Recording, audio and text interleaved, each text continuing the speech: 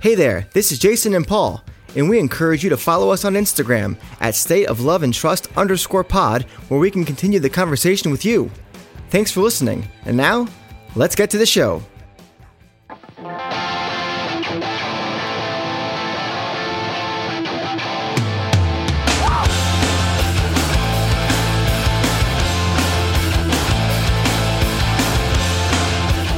Welcome, everyone, to another episode of the State of Love and Trust. It's a Pearl Jam podcast. I'm one of your two hosts, Jason Carapesi, and alongside me, as always, is Paul Gillieri. Paul, we're here, episode 3 of 10 month, and we have done what? We have found our tastiest riffs. We have done an over-under. That was really easy, right? Yeah. It was not. And we've done, last episode, we did our original mix versus Brendan O'Brien remix. Yeah. What did we prefer from either, and song by song and overall? So that was interesting, because I think I learned a lot from when, I think I learned a lot in that since 2009, I kind of exclusively have listened to the remix because I liked generally the sound of the drier guitars and vocals and more of an immediate punchiness of that. But having re-listened, there are certain songs that just there is the what's the word I'm looking for? Like the soul of the song goes missing on Brendan's remixes on a couple of those songs. I think we agreed on Jeremy Black, be part of Garden. Right. Yeah. Yeah. It was, the exercise was fruitful, mostly because of a little nugget that I'm going to bring you back to, which was something that you mentioned. You said, you know what, now that we're having this discussion, you wanted to go back and listen to the Rick Parashar version because you felt that pretty much since the reissue came out, that's the only version you've listened to. And our discussion inspired you to take another deep dive into that original mix. Like I said, in the middle of 10 month, but we shan't ignore the 25th anniversary of No Code, and perhaps we'll do something No Code special the first week of September as a lovely nod to that beautiful album. So until then, we're gonna carry through with our 10 month episode 3, and we are going to do something that we have done a few times before. I think this is the 5th album, maybe the 6th. I think it's the 5th album that we have done this to. And we haven't touched any of the early albums yet. The closest we've gone is Yield. So now we're going to touch one of the first 4. And of course, that is 10. How hard is this going to be? Again, there are no right answers. There are only wrong answers. So I can already feel your disdain for us. Yes, podcasts are symbiotic. They work the reverse way. As I talk at you, I can hear you judging me.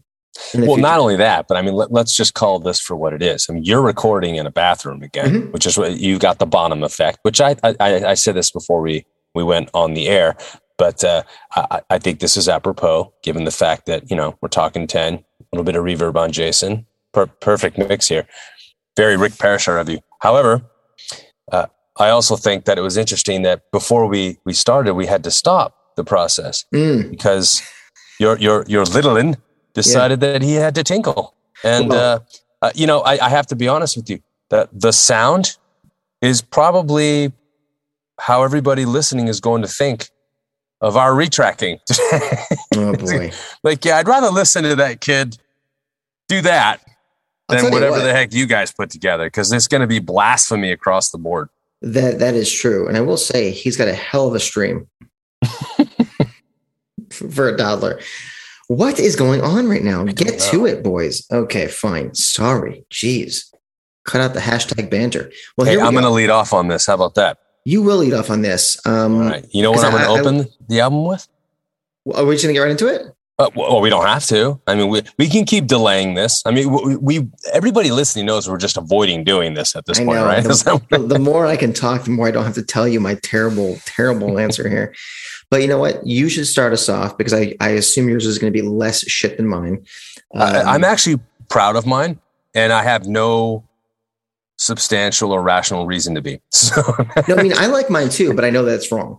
Yeah, as do I. So. We should make sure that people know what songs are available. Yeah, and the first song is called "Subscribe," right? And so that's my first track. My second track is it's called "Like." It's called "Review." It's called "Comment." It's called "Rate." These are awesome tracks. Best. What an EP. Yeah. So, of course, all 11 tracks on 10 are available, but they recorded a lot of songs in that time, and these other songs are available to you. Yellow Ledbetter, Wash, Brother, Breath, State of Love and Trust, Dirty Frank, B-Girl, Alone, Let Me Sleep, Angel, Footsteps, and Just a Girl. So, if you would like to include any of those songs and or omit any of the 11 songs that actually made the record, those are available to you to do.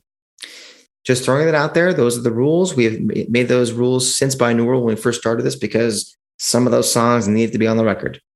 And that's kind of carry it over. So anything in the recording sessions you may use off the cutting room floor. So with that, Paul, start us off. What do you got? I'm going to open with Master Slave. What a choice. I know. I'm so innovative. And then I'm going to cut in with a song called Once. And I know it's a riveting way to open a record. This is going to be the shortest podcast of all time. So anyway, for self-explanatory reasons, it's a wonderful tempo change. The way that song rips in. We talked about it, obviously, last week. I think we spoke a little bit about it the week before, so I'm not going to rehash that. So let's move on to track 2. Okay. Track 2 is not Even Flow for me. It's State of Love and Trust. It's our podcast. Lovely. Namesake. Okay, so I've always felt that State of Love and Trust was a signature track from this recording session, from this era. It was featured on the Singles soundtrack. It was played at MTV Unplugged. Never felt like this was the type of song that shouldn't have been on the album. It always felt vintage Pearl Jam to me. And in the same way that a lot of folks would say Ledbetter does. But for State of Love and Trust, to me, I just think, musically speaking, it's a perfect follow-up to Once on a thematic level. You know, I think that it's an interesting dichotomy when you think about the meaning of a song like Once, the mental breakdown and the eruption of aggression.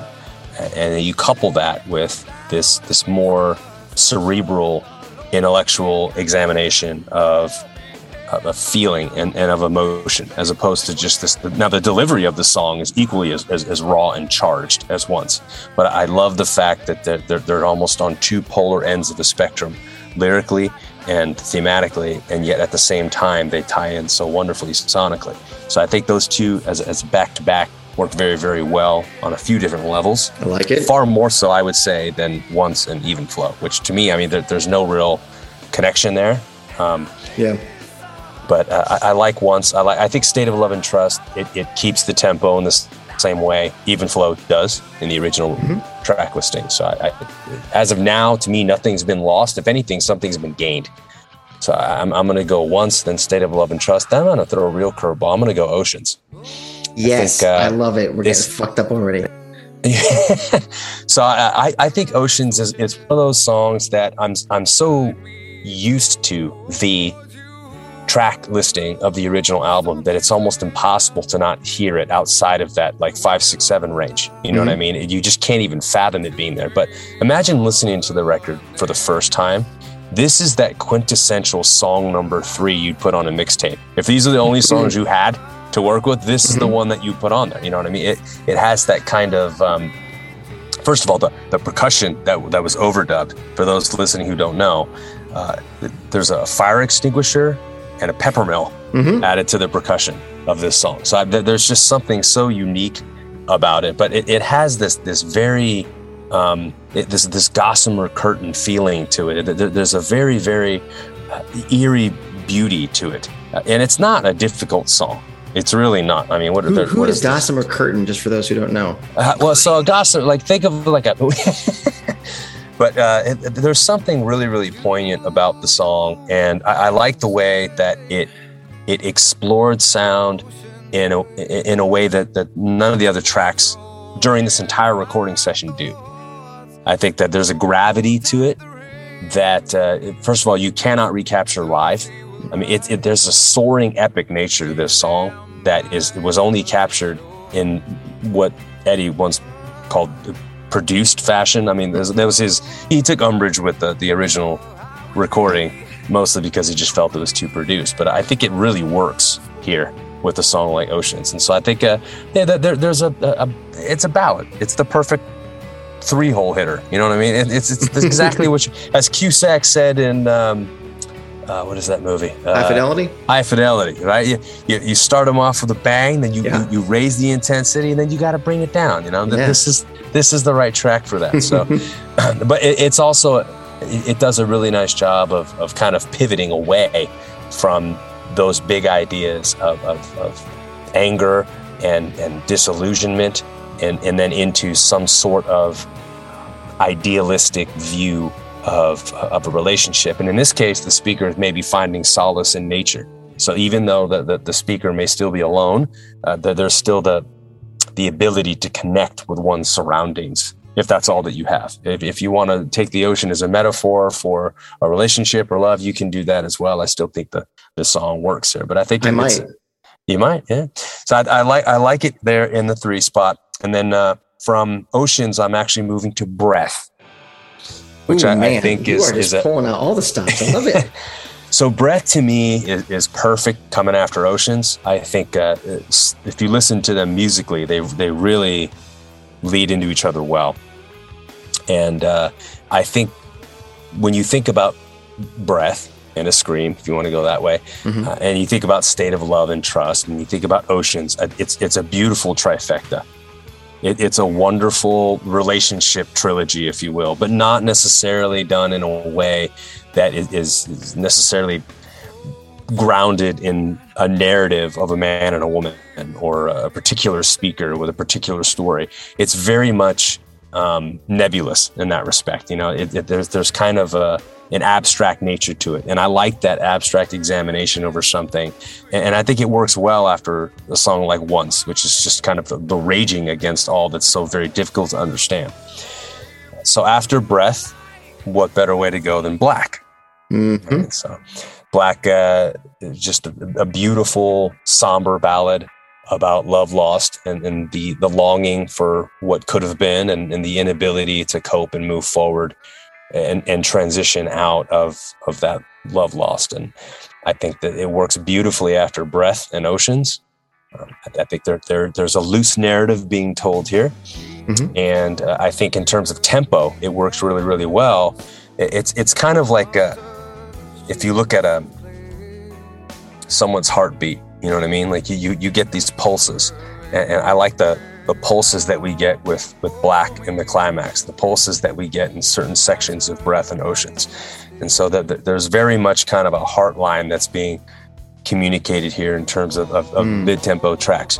Now I'm going to bring it down here after Black, and I'm going to go into Garden. I just think it's that there's a melancholy to this track, and we are emotionally spent by the time we get here.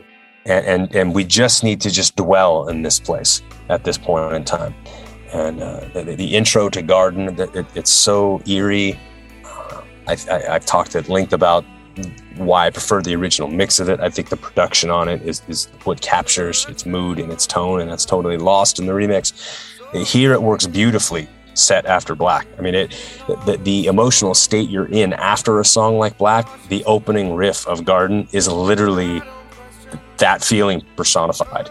And so I think it does a marvelous job of kind of capturing the feel, the tone, the mood.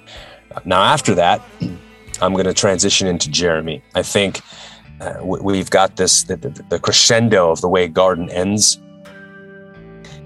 At that point in time, we're just, as I said, exasperated. I don't need you for me to live into Jeremy. Yeah. Right.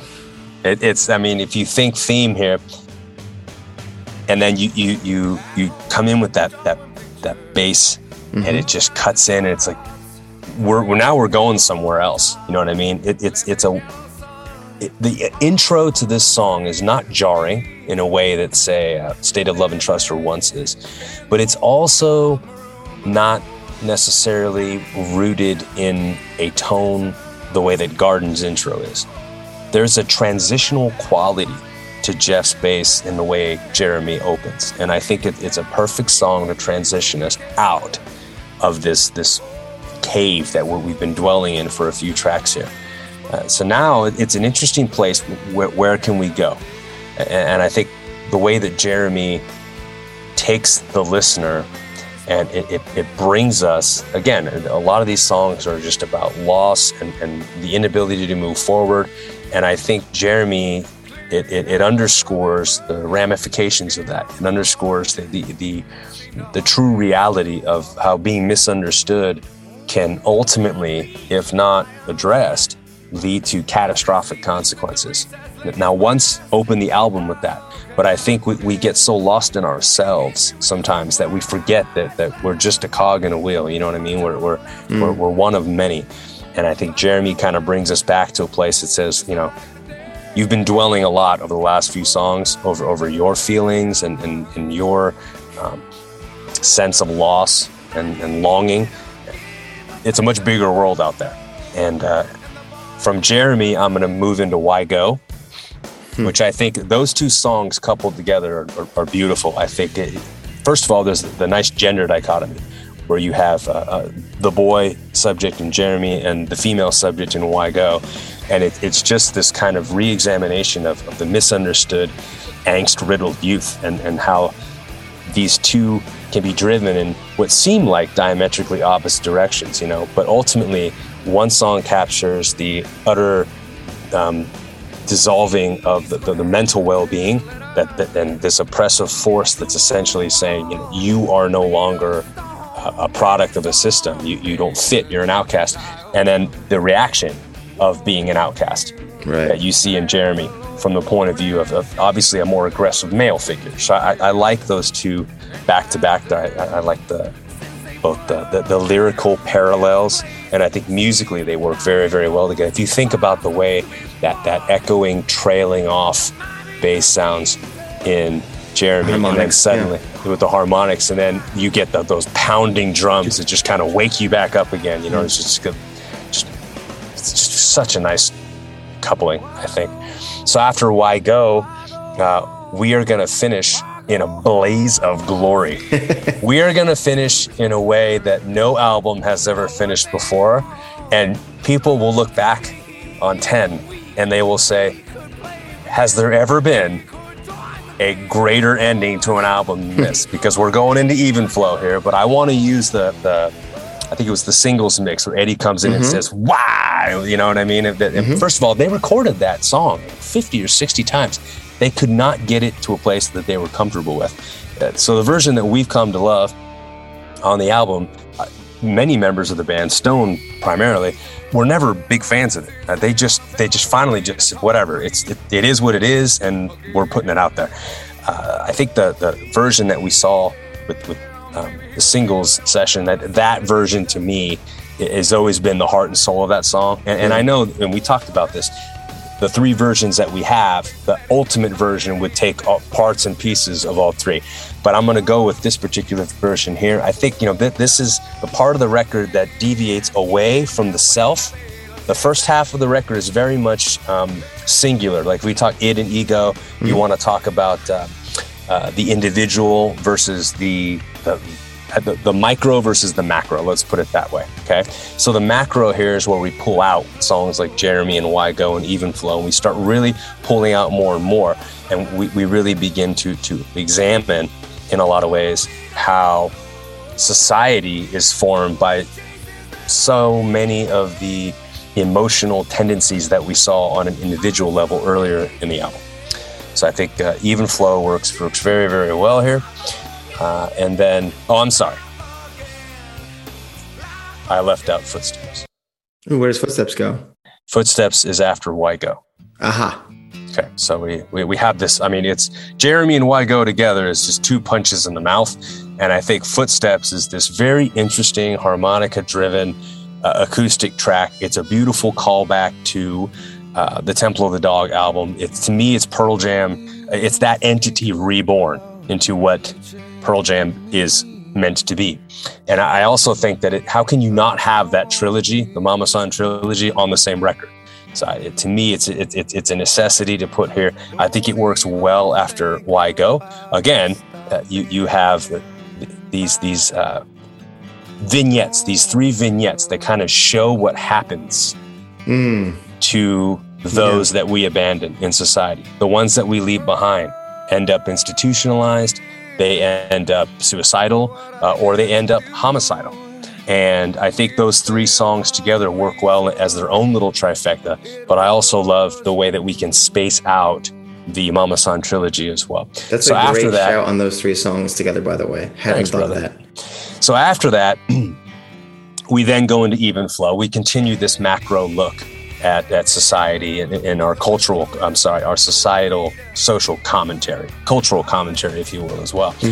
And I think Even Flow, we know this song. We talked about it at length. I'm not going to go ad nauseum here. From there, I said this is the supernova ending, right? So we had Even Flow, then we go straight into Alive. And I think that what's so unique about Alive is it's this reaffirming. It's this affirmation at the end. After all of this look at everything, and then you have a subject that carries so much of it. And what I love about it is Jeremy is told from the third person. Okay, Why Go is told from the third person. Even Flow is told from the third person. Now, granted, Footsteps is first person, and I think there's that you want to have that element there as part of the trilogy. But I think what's so wonderful about Alive is that idea that I'm still alive. I hurt, but I'm still alive, and it kind of brings a positive note to what has otherwise been a very dark record on many, many levels, but a very, very introspective one.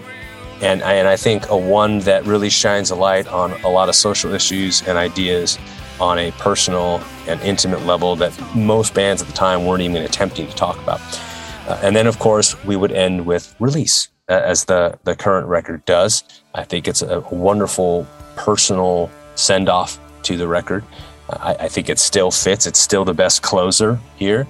I almost thought about opening the album with Release just because so many people love it as a concert opener. I thought, well, maybe it was meant to be an album opener then. But I think that there's something about its length that fits better as a closer. And I like, after the intensity that has been, songs like Jeremy and Why Go and Even Flow and Alive, with really the only respite being Footsteps, it felt to me like a song like Release is needed. It's that we need that release as a listener to feel some closure and to just not feel like at the end of the record we're going to explode with the songs. So I thought that it was just a perfect way to end. So I'm going to run you through from top to bottom here. We open Master Slave leading into Once. Then we go State of Love and Trust, followed by Oceans at 3, Breath at 4, and then Black at 5, Garden at 6, Jeremy at 7. What did I say? So Footsteps at 8 or Why Go at 8? Why Go. Why Go, thank you. And then Footsteps. And then we head into Even Flow, Alive, and Release. Wow. I am really into this. I love the separation of micro and macro. And I think to a degree, there's going to be some similarity there between you and I. Now let's acknowledge first, though, what I cut out. There's no deep. I know. There's no porch. Yep. And now there were 2 B-sides. I had never had the desire to put Ledbetter on. That has always felt like an improv, the type of track that was best suited, I think, to be a B-side. It was. I don't want to call it an outtake, but it just felt to me like it wasn't necessarily meant to be on an album. I thought long and hard about Porch, but to me, in many ways, it's a rocking version of Ledbetter. This improv-y kind of just let's just play it live and rock with it. I think those 2 songs would have been perfect as kind of like a like a mirror ball type thing, just to like, here are 2 songs and then release them as live tracks actually. And then people would clamor for the studio versions, and then you get the studio versions. But I had a hard time with Brother. I really wanted to include that song because this because I talked about it when it first came out. It was just back in 2009, I think, when the reissues came out. Was it 2009? Yes. 2009. I remember listening to that song and I thought to myself, what in God, how was this not released? How did this not make the album? I thought it was epic. It was just but you know what? The more I've listened to it over the years, it's dated. It feels like a dated track. Mm-hmm. And I think what I love about the song is that it brings me back to that era, but it doesn't have the same timeless quality that demands re-listening in the way that the songs on this record did. So while I still think it's an awesome rocker and I wish it had been released in some capacity at the time, I think it would have been a hit in the same way a song like Alone was. And I thought Long and Hard about Alone too. It's one of my favorite B-sides, but there's so much mid-tempo and down-tempo on the record already that I felt like that it was hard to place a song like Alone. But I thought about it, but then we would have been pretty long in the tooth. We'd be closing in on 14 or 15 tracks at that point. So I left those 2 off. And believe it or not, there's one of my favorite Pearl Jam songs it was actually recorded during these sessions, believe it or not. Hold On was recorded during the 10 sessions. And I thought long and hard about that one as well, because I think it's an underrated gem. But I don't think it felt derivative with the sound of some of the other songs that we already had here. And so I opted to leave that one off as well. I never thought about Wash or Dirty Frank as much as I love Wash. I adore that song. Dirty Frank is fun, but we've got enough of that with Footsteps and Once. And we don't need to make it a silly show on top of it. So, well, all right. So there you have it, buddy. Yeah. I don't want to give away too much of mine, but I do really like that. I imagine it was very hard to leave off certain songs, as you said, to keep it to 12. I may or may not have had that same restraint. We shall find out right now. Let's do it. All right. So you guys know, I like to spin the yarn here and try and connect things. And you love going the concept album route. I do. I don't know. Which is great. I love it.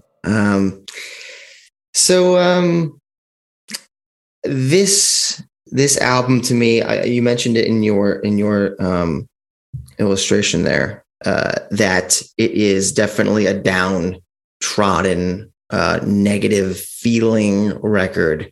And I agree. I think there are flashes, not only on the album, but on some of the songs left out that flash some positivity. And I think some of those can be worked in to create not necessarily a roller coaster, but a cohesive, I would say it's not a story, but it's an overall theme connected by multiple stories. Okay. We start with Alive. Start with a bang. That is wow. No Master Slave? It's an epic way to open an album with Alive. That riff, I mean, it's already iconic. You open an album with it now. I mean, you're starting to have like top 10 all-time greatest album opening riffs ever at that point. When I thought about doing you this went first, big. Yeah. Go big or go home. You went big. Hey, if you're going to be a bear, be a grizzly. You know what I'm saying? I like it. So I didn't envision Master Slave being a part of this as much as I love it. And I love how Once cuts into it on the actual album. I'm going to say no. I'm going to say Alive just starts off with Stone. I love that idea of this opening the record. And I understand not everyone will like this pick, but I have my reasons and they will make more sense as we go. And I thought about opening like you did with Release or maybe Oceans or even sticking with Once. But I love the idea, the theme of Alive kicking us off. Despite a negative story, the ultimate lesson is one that will be foreshadowed and ultimately paid off later on in this version of the album. We are alive. A positive message from a negative situation. This is the story of the album. This is the overall theme, and it's the first thing that hits you in the face. Where do we go from there, though? Because like I said, it's a collection of stories that fit together. We go to Once. Ah. You already see where I'm going with this. Yeah, I do. The macro theme of the record is rising from the ashes of something negative. But within that overarching theme are stories, arcs that aren't always uplifting. After all, you have to go down to understand the up.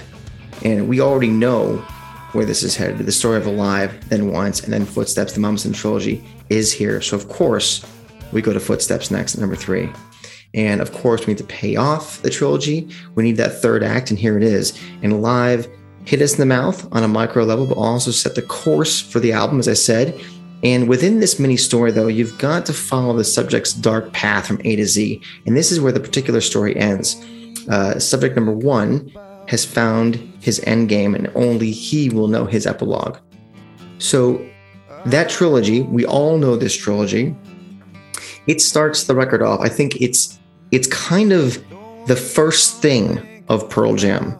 Once Eddie got his mitts on Pearl Jam's Dollar music. Short and exactly. Was it Egyptian Crave? I think it's something like that. Yeah, this was the first thing, and this was the first story that he told. So I felt it was only natural that this was the first story that the listener hears. Yeah, I like it. From there, you start with story number 2. Starts with Oceans. Another person yearning for the love of another. They've just left the love of their life, and they vow to get them back, and please stand by the shore. But will they return? Oceans are pretty big, literal and figurative. And sometimes the chasms between people are too large to bridge, and that person is lost forever. Enter Black. Wow. Subject number 2 is pining, remembering wistfully, but also despondently. The separation is made permanent. Eventually, they find enough strength to wish that person well because they really do love them. Is it real? Or is it a mirage? Hard to know just yet. It's hard because that person was so dear to them. Well, it's over now, and they have to move on, and subject number 2 has accepted it. Or so we think. So we move from Black to Alone. Naturally, they are alone. It's been some time, and unfortunately, subject number 2 cannot get their head off their former love. They see them everywhere. They've been in new relationships, but short-lived. None of them matter. They are wounded, and those emotional gashes have not scarred over yet. And it's to a point where they have to create a mantra to try to force themselves out of this headspace. I can help myself. Don't talk to me. I can help myself. Will it work? Or are they kidding themselves? Here comes Porch. They're starting to lose it. They're racing, thinking about that love again. It's inescapable. They are frantic, as the music suggests. Please come back, they say. They cannot take just one more day without them. This is their final plea. All the cards on the table to get them back. Are they even heard, though? Or is subject number 2 just screaming into thin air? Desperation at its loudest. I don't think it'll work. The final note, that E chord, the bell has tolled. We move into State of Love and Trust. Finality. Subject number 2 finally understands their love is not coming back. In fact, that person might be so moved on, they've married, had kids, etc. But subject number 2's roller coaster of love has become an unhealthy infatuation where they have completely fallen into a state that's nearly inescapable. They've been pushed to the brink of their sanity. This is what love does. You start making up stories in your head about why they don't come back, why they left in the first place. Did they cheat on you? Did you do something wrong? Subject number 2 fingers through all the pages of their shared history looking for the golden ticket, the reason where it all went wrong, where the trust was lost. Well, subject number 2's love was lost, quote, at sea. And all the subject can do is second guess every move they made to find some absolution, and they may never get it. Which brings us to Deep. Subject number 2's story ends where another's begins. Deep is a great way to put it because they cannot go any lower. Drug abuse, depression, suicidal thoughts have taken them over. James Hetfield once wrote, "Misery loves company." Now, of course, he's not alone in writing that, but it's the Black Album's 30th anniversary month too, so I thought I'd give him some love. Now, subject number 2 is wallowing along with other miserable souls. One of those happens to be a young girl who's been taken advantage of, raped, assaulted. She's so young, a virgin, Christmas clean, innocence stripped, and her mind and emotions completely torched, leaving her at the mercy of those around her. Enter Wygo. Now, this poor girl has become nothing like her true self, and her family, upon learning about her assault, finds some way to blame her. They've sent her away to find that Christmas clean feeling again. Well, guess what? Now she resents all of them. It's only made her more fucked up than she already was. She's never going home again. Those people are dead to her. She finally gets to leave that place and seeks a new life, a broken person, a person with little resemblance to the little girl taken advantage of all those years ago in the song Beep. So where does she go? Wash. Subject number 3 has grown and found the lifestyle where she tries to replace the love she never got from her family. The way to keep people close is the only way she's ever known. She thinks making a few bucks being taken advantage of is all she's worth. But there's a little firefly of innocence and her true self flying around in her soul. She understands in there somewhere that she cannot carry on like this. There is another way. Somehow she needs to wash it all away and let that little flicker of her true self come out. She's crying out by the end of the song. She wants to become as clean and normal and healthy as she makes herself appear to be to customers. Will she get there? Don't know. We go to Garden. The 4th story and the 4th subject of our journey is the one person who always saw the firefly in the aforementioned woman. We learn that she never got clean. She couldn't escape the hell that was burdened onto her. And this person, subject number 4, is sick about it. He's angry, feels a little helpless, but he feels bitter and vengeful to the world. His outlook is so negative, he doesn't know how to internalize how his love couldn't love herself.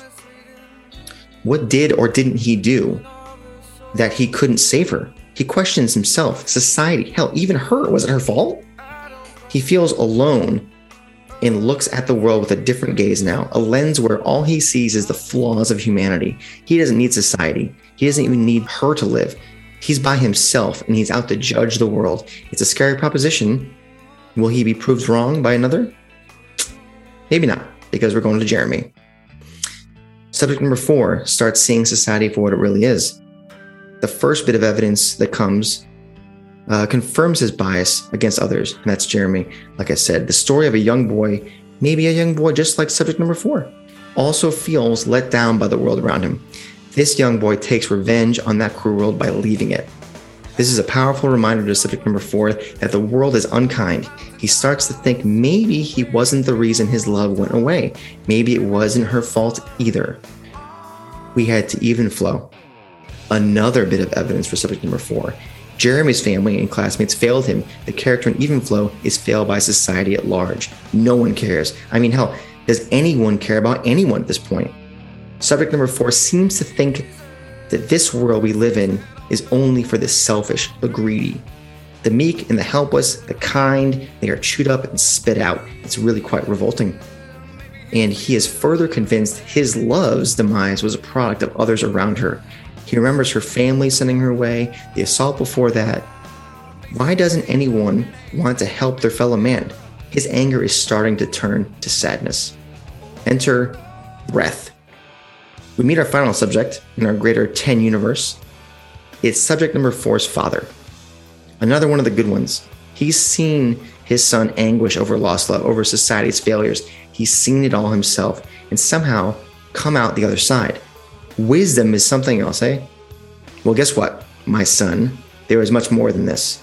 There really is good out there, but it may not live in your backyard. The world is much bigger than your experiences. The entire world isn't a dumpster fire. There are good people out there.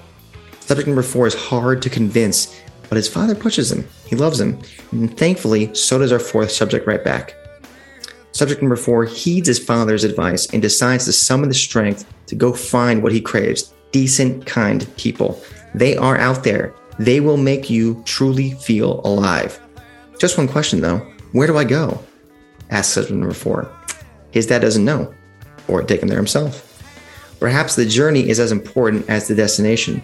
Now, this outro solo is the uplifting moment we've been waiting for the entire album.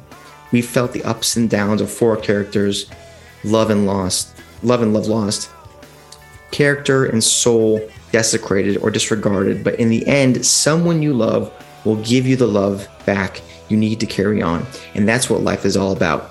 That's what feeling alive is all about. So we end with Release.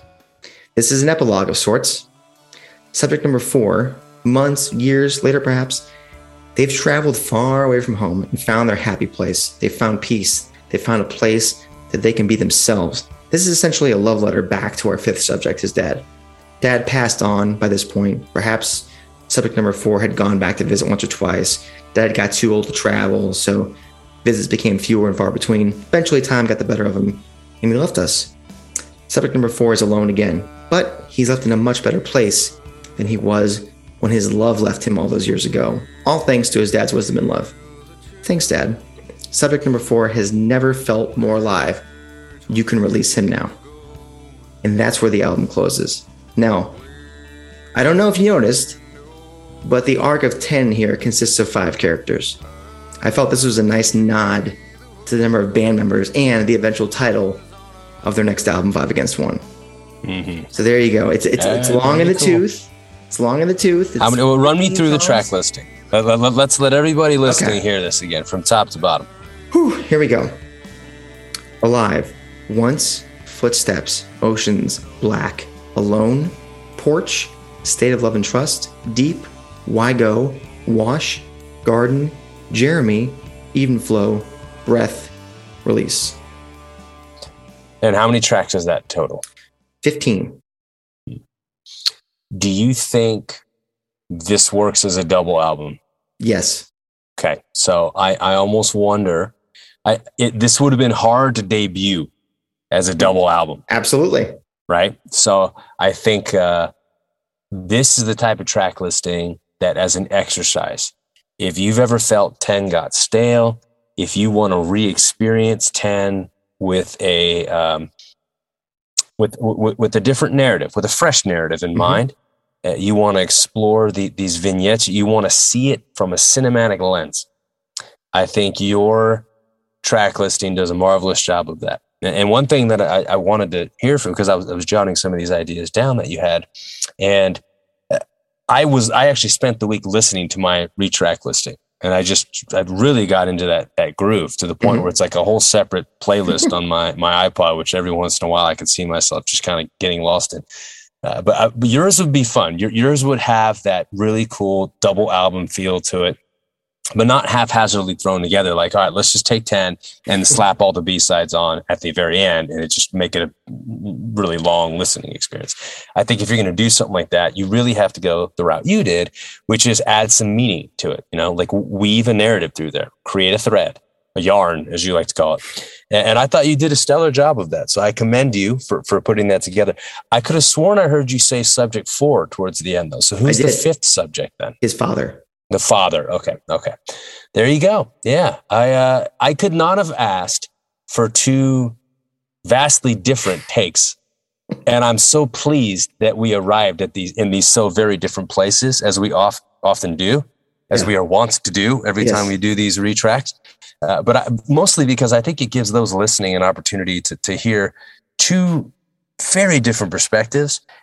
I know if I was listening right now, I would be rushing to literally try and listen to this album in these 2 different ways, just to get a feel for that. But to that end, I'm also interested in what those listening have to say. I would love everybody listening to share with us on social media your retracking of arguably Pearl Jam's greatest album and some of the thoughts behind that retracking. I would love to hear that. This whole exercise, which we thought was going to be just torturous and impossible, I actually think that we came out like Andy Dufresne, covered in shit. At least in our own minds, and feeling pretty good about this. I don't think it was as sacrilegious as maybe I thought it was going to be. I think it was a very fruitful and rewarding exercise that offered us a chance to revisit 10 in a different way. It doesn't mean that we have to abandon or that we're suggesting that the original presentation was inferior in any way, shape, or form. That it was a timeless album, and it's part of all of our youth and childhood in many cases. But just coming at it from these fresh angles, it really excites me to go put these songs back on again and just kind of live in these new spaces with them. Because, I mean, how old is this record? You know what I mean? Like, you start, that's my point. You know, you start realizing that you've listened to it only so many times. You know, I shouldn't say only, you've listened to it so many times that it almost feels like an exercise like this is something that everybody should do from time to time.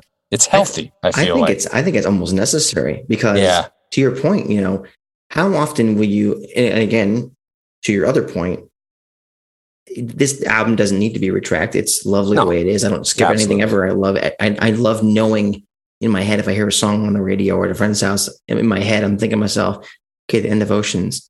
What the fuck is this word? I'm thinking to myself, you know?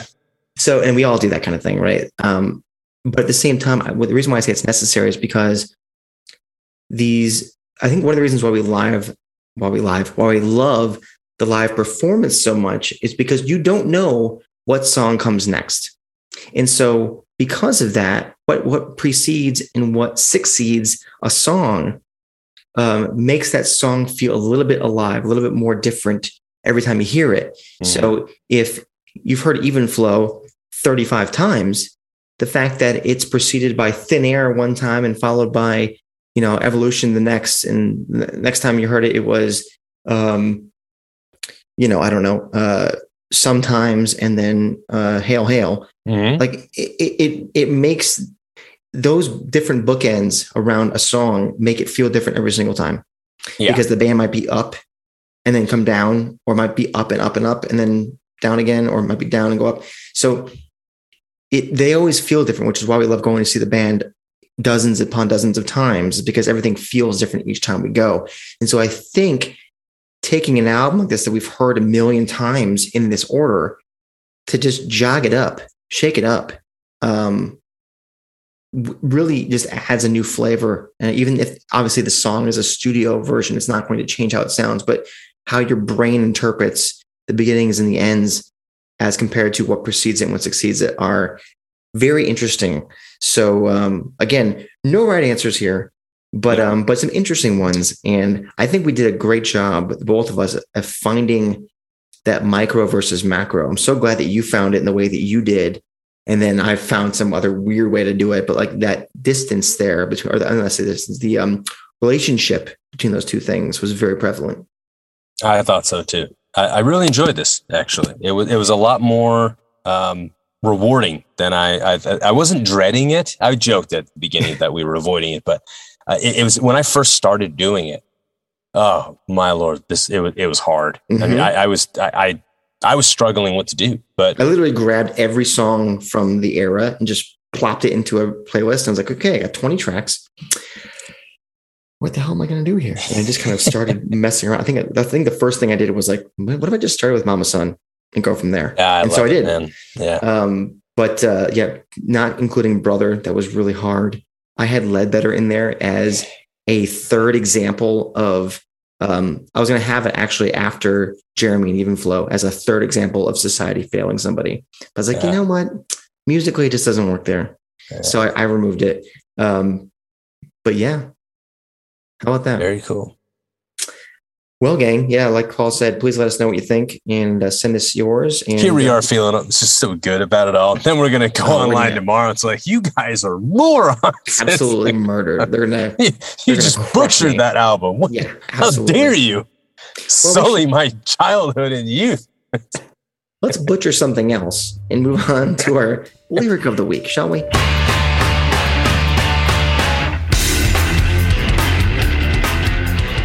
All right, Paul, lyric of the week, not from 10, but from the 10 era. It's Footsteps. Don't even think about reaching me, I won't be home. Don't even think about stopping by. Don't think of me at all.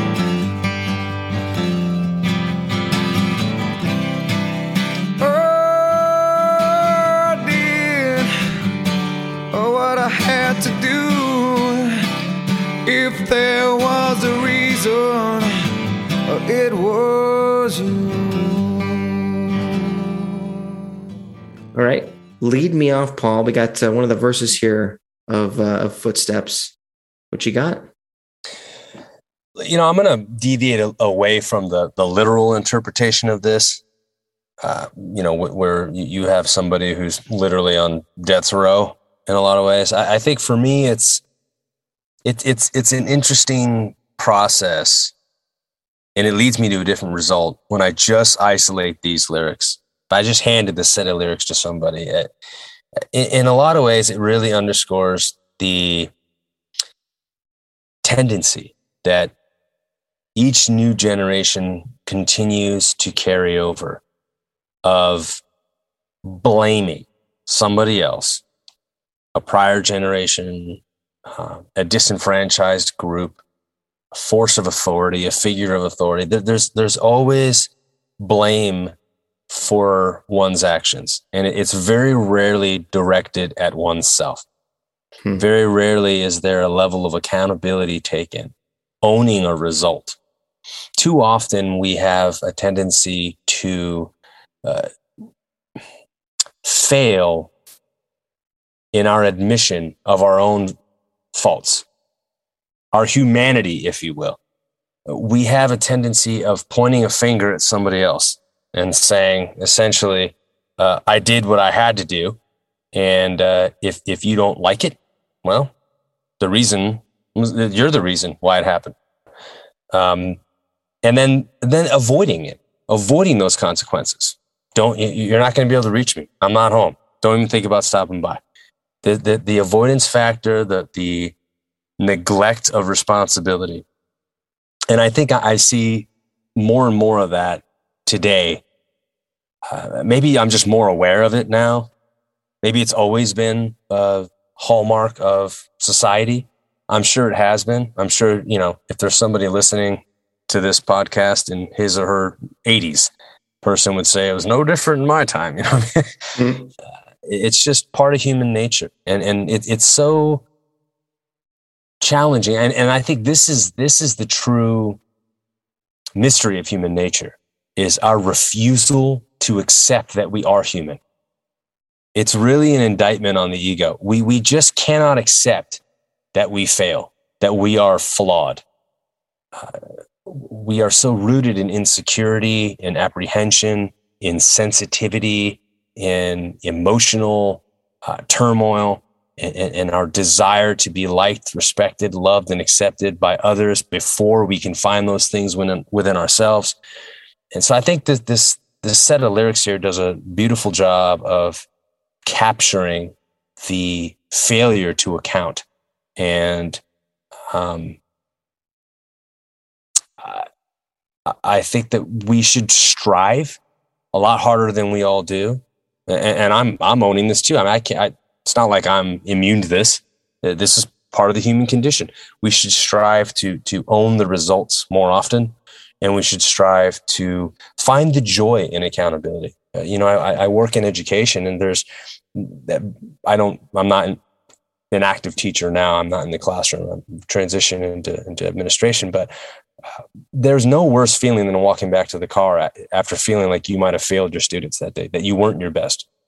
And for those of you listening who don't work in that sector, it's a similar feeling to going to bed at night knowing that you weren't the best dad or the best mom you could have been, or the best husband or the best wife or brother or sister or grandson, or granddaughter. And you go to bed just feeling that failure.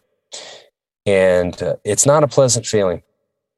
And I think that there's a real sense of joy that comes with accountability, because there's a fulfillment, a rewarding fulfillment that happens when you know that you committed yourself to owning the result, for better or worse. And so these lyrics really shined a light on some of those ideas for me. And that's a bit of a different takeaway, I think, than obviously what I know the song is truly about. But I wanted to repurpose them for that little soapbox diatribe of mine. The joy of accountability. It sounds like a New York Times bestseller. You know, it's what is it about people not taking accountability? And it's funny that you bring it to that, because a song written in 1991 ish. I mean, we all know what this is really about, or what the story really is. This idea of a person being absolutely dead to somebody else.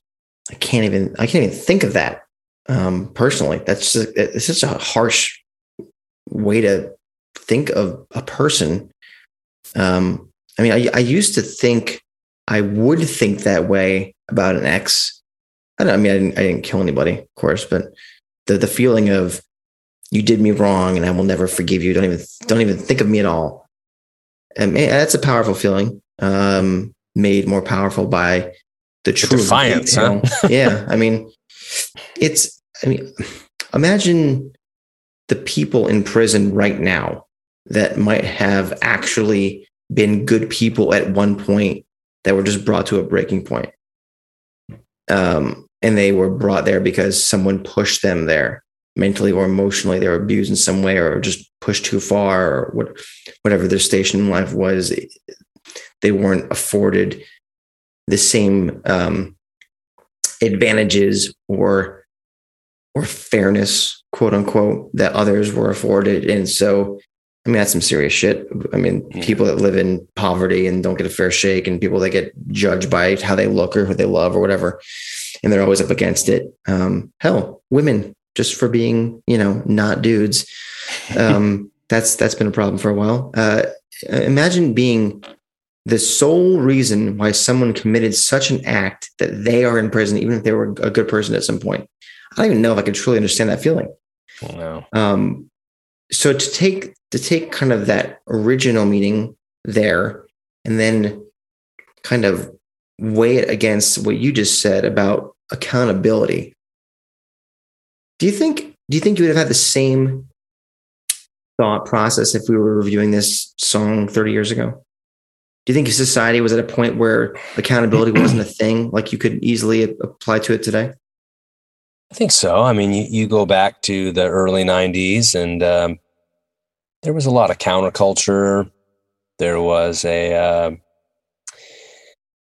think, a reaction to exploitation. There was a lot of disenfranchisement felt on behalf of the youth. Rather than reacting with flowers and protests, it was, vote for change and let's just get angry, and let's thrash around. A lot of internalization. It very much was, yeah. Which I think what Pearl Jam was speaking to is all these society failings, or even personal problems that everyone deals with. The way that I think maybe the youth was reacting to things or internalizing them maybe was different. And so, yeah, well, but also you think about what popular music looked like back then. It was a decade of hair metal. It was just, decadence and these stereotypical tropes. Where accountability did not matter at all. What's that? No, not at all. It was quite the opposite. You know what I mean? Literally the literal opposite. And I think that if you didn't fit that look, if you know what I mean, if you look like somebody who didn't necessarily subscribe, or if you didn't look like somebody who could put on that outfit and pull it off, where did that leave you?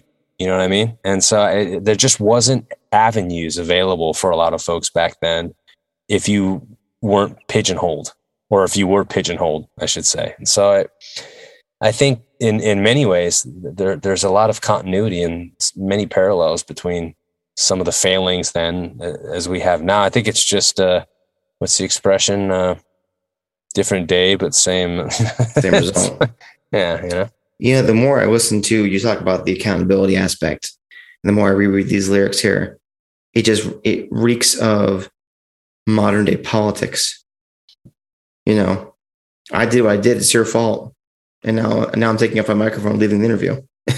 Yeah. Like, how many times does that kind of shit happen on cable news or whatever? It still does, right? I mean, people only want to talk into their yes man applause rooms.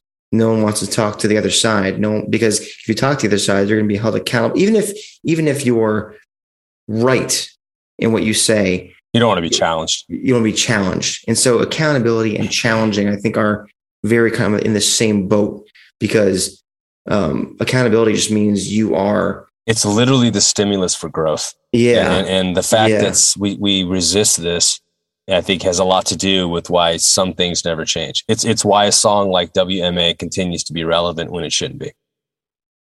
Totally agree. Well, let's go find the best version of this in the live context with our live cut of the week. Ready to stand up!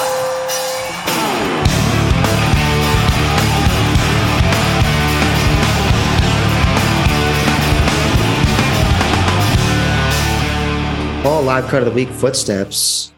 How many opportunities did we have back in the early 90s to find a version of this? Well, I can tell you it was played 118 times in total. And in 92, it was played 9 times.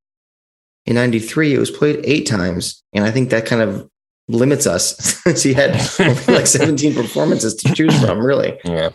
Well, I think I'm a stickler for trying to find the best version from ideally the tour to which it belongs, at the very least the era. And we're very fortunate to have June 18th, 1992 in Zurich at our disposal, because this particular version, I think to this day, is the finest performance of the song. It has a cathedral element to it. And it's not played in a cathedral, but there's something very, there's a scope to it that I don't hear in a lot of versions post Zurich. And it's raw, and Eddie does a great job of referencing the trilogy that so beautifully opened your retracking at 10. And so I just think if you want an introduction into that trilogy, this is a great entry point for you. But if you want to hear a version that is a true reflection of what Eddie was thinking, going through, and feeling at the time, then this, for my money, this is the best version you'll hear. All right, we're going to Zurich, Switzerland, June 18th, 1992.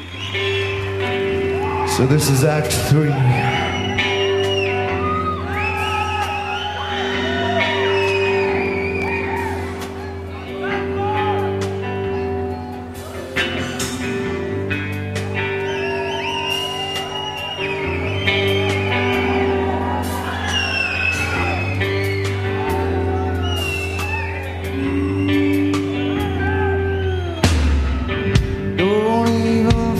About reaching me, I won't be home. Don't even think about stopping by. Don't think of me at all.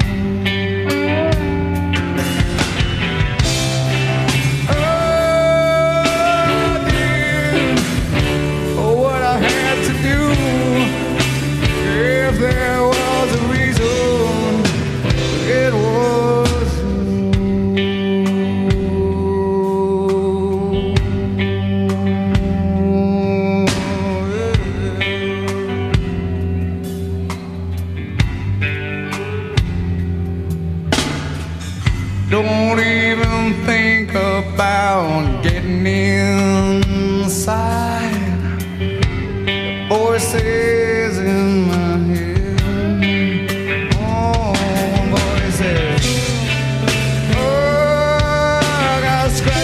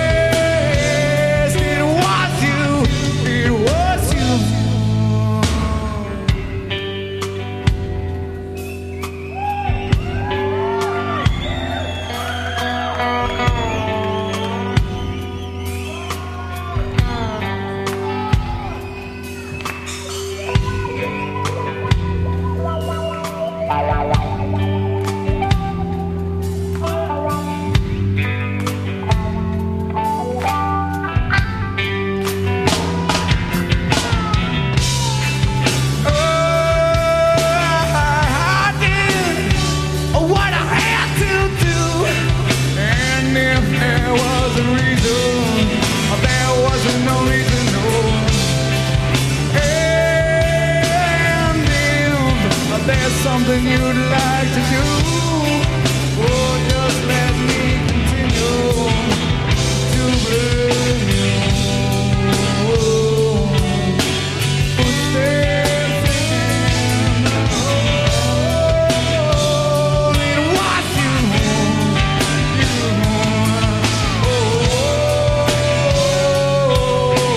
Pictures on my chest. It was you.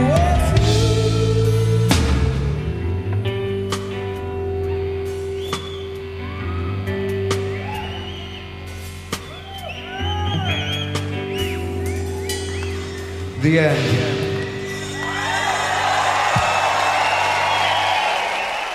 How about Ed going falsetto on that last? That's pretty cool, and it's very. I like how it goes. It goes right into that very declarative. The end. He just that's it, because at the very beginning of the song, as you alluded to. So this is Act 3. Yeah. It goes doo-doo-doo-doo-doo. Now this was the first time the Mama Son trilogy was ever played live. Mm-hmm. It's only been played live in order 4 times. It has been played 9 other times in reverse order, Footsteps Once Alive. And Paul, you and I were at one of those shows, not together, but you saw this July 15th, 2006 in San Francisco.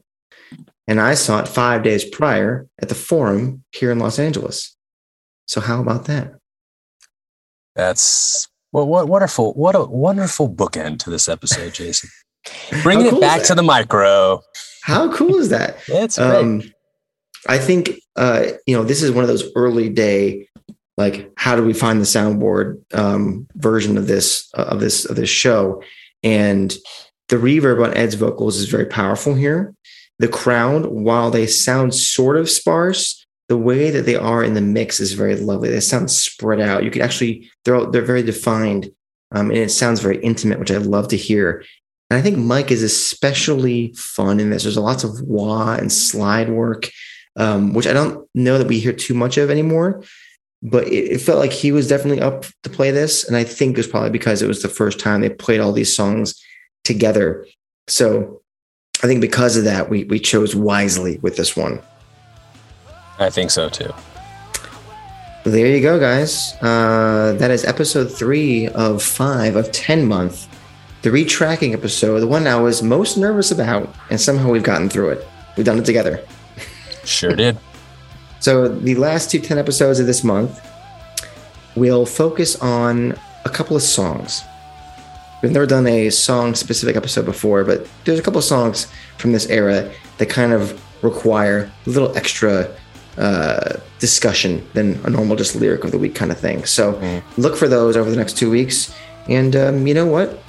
Until then, you've been listening to The State of Love and Trust.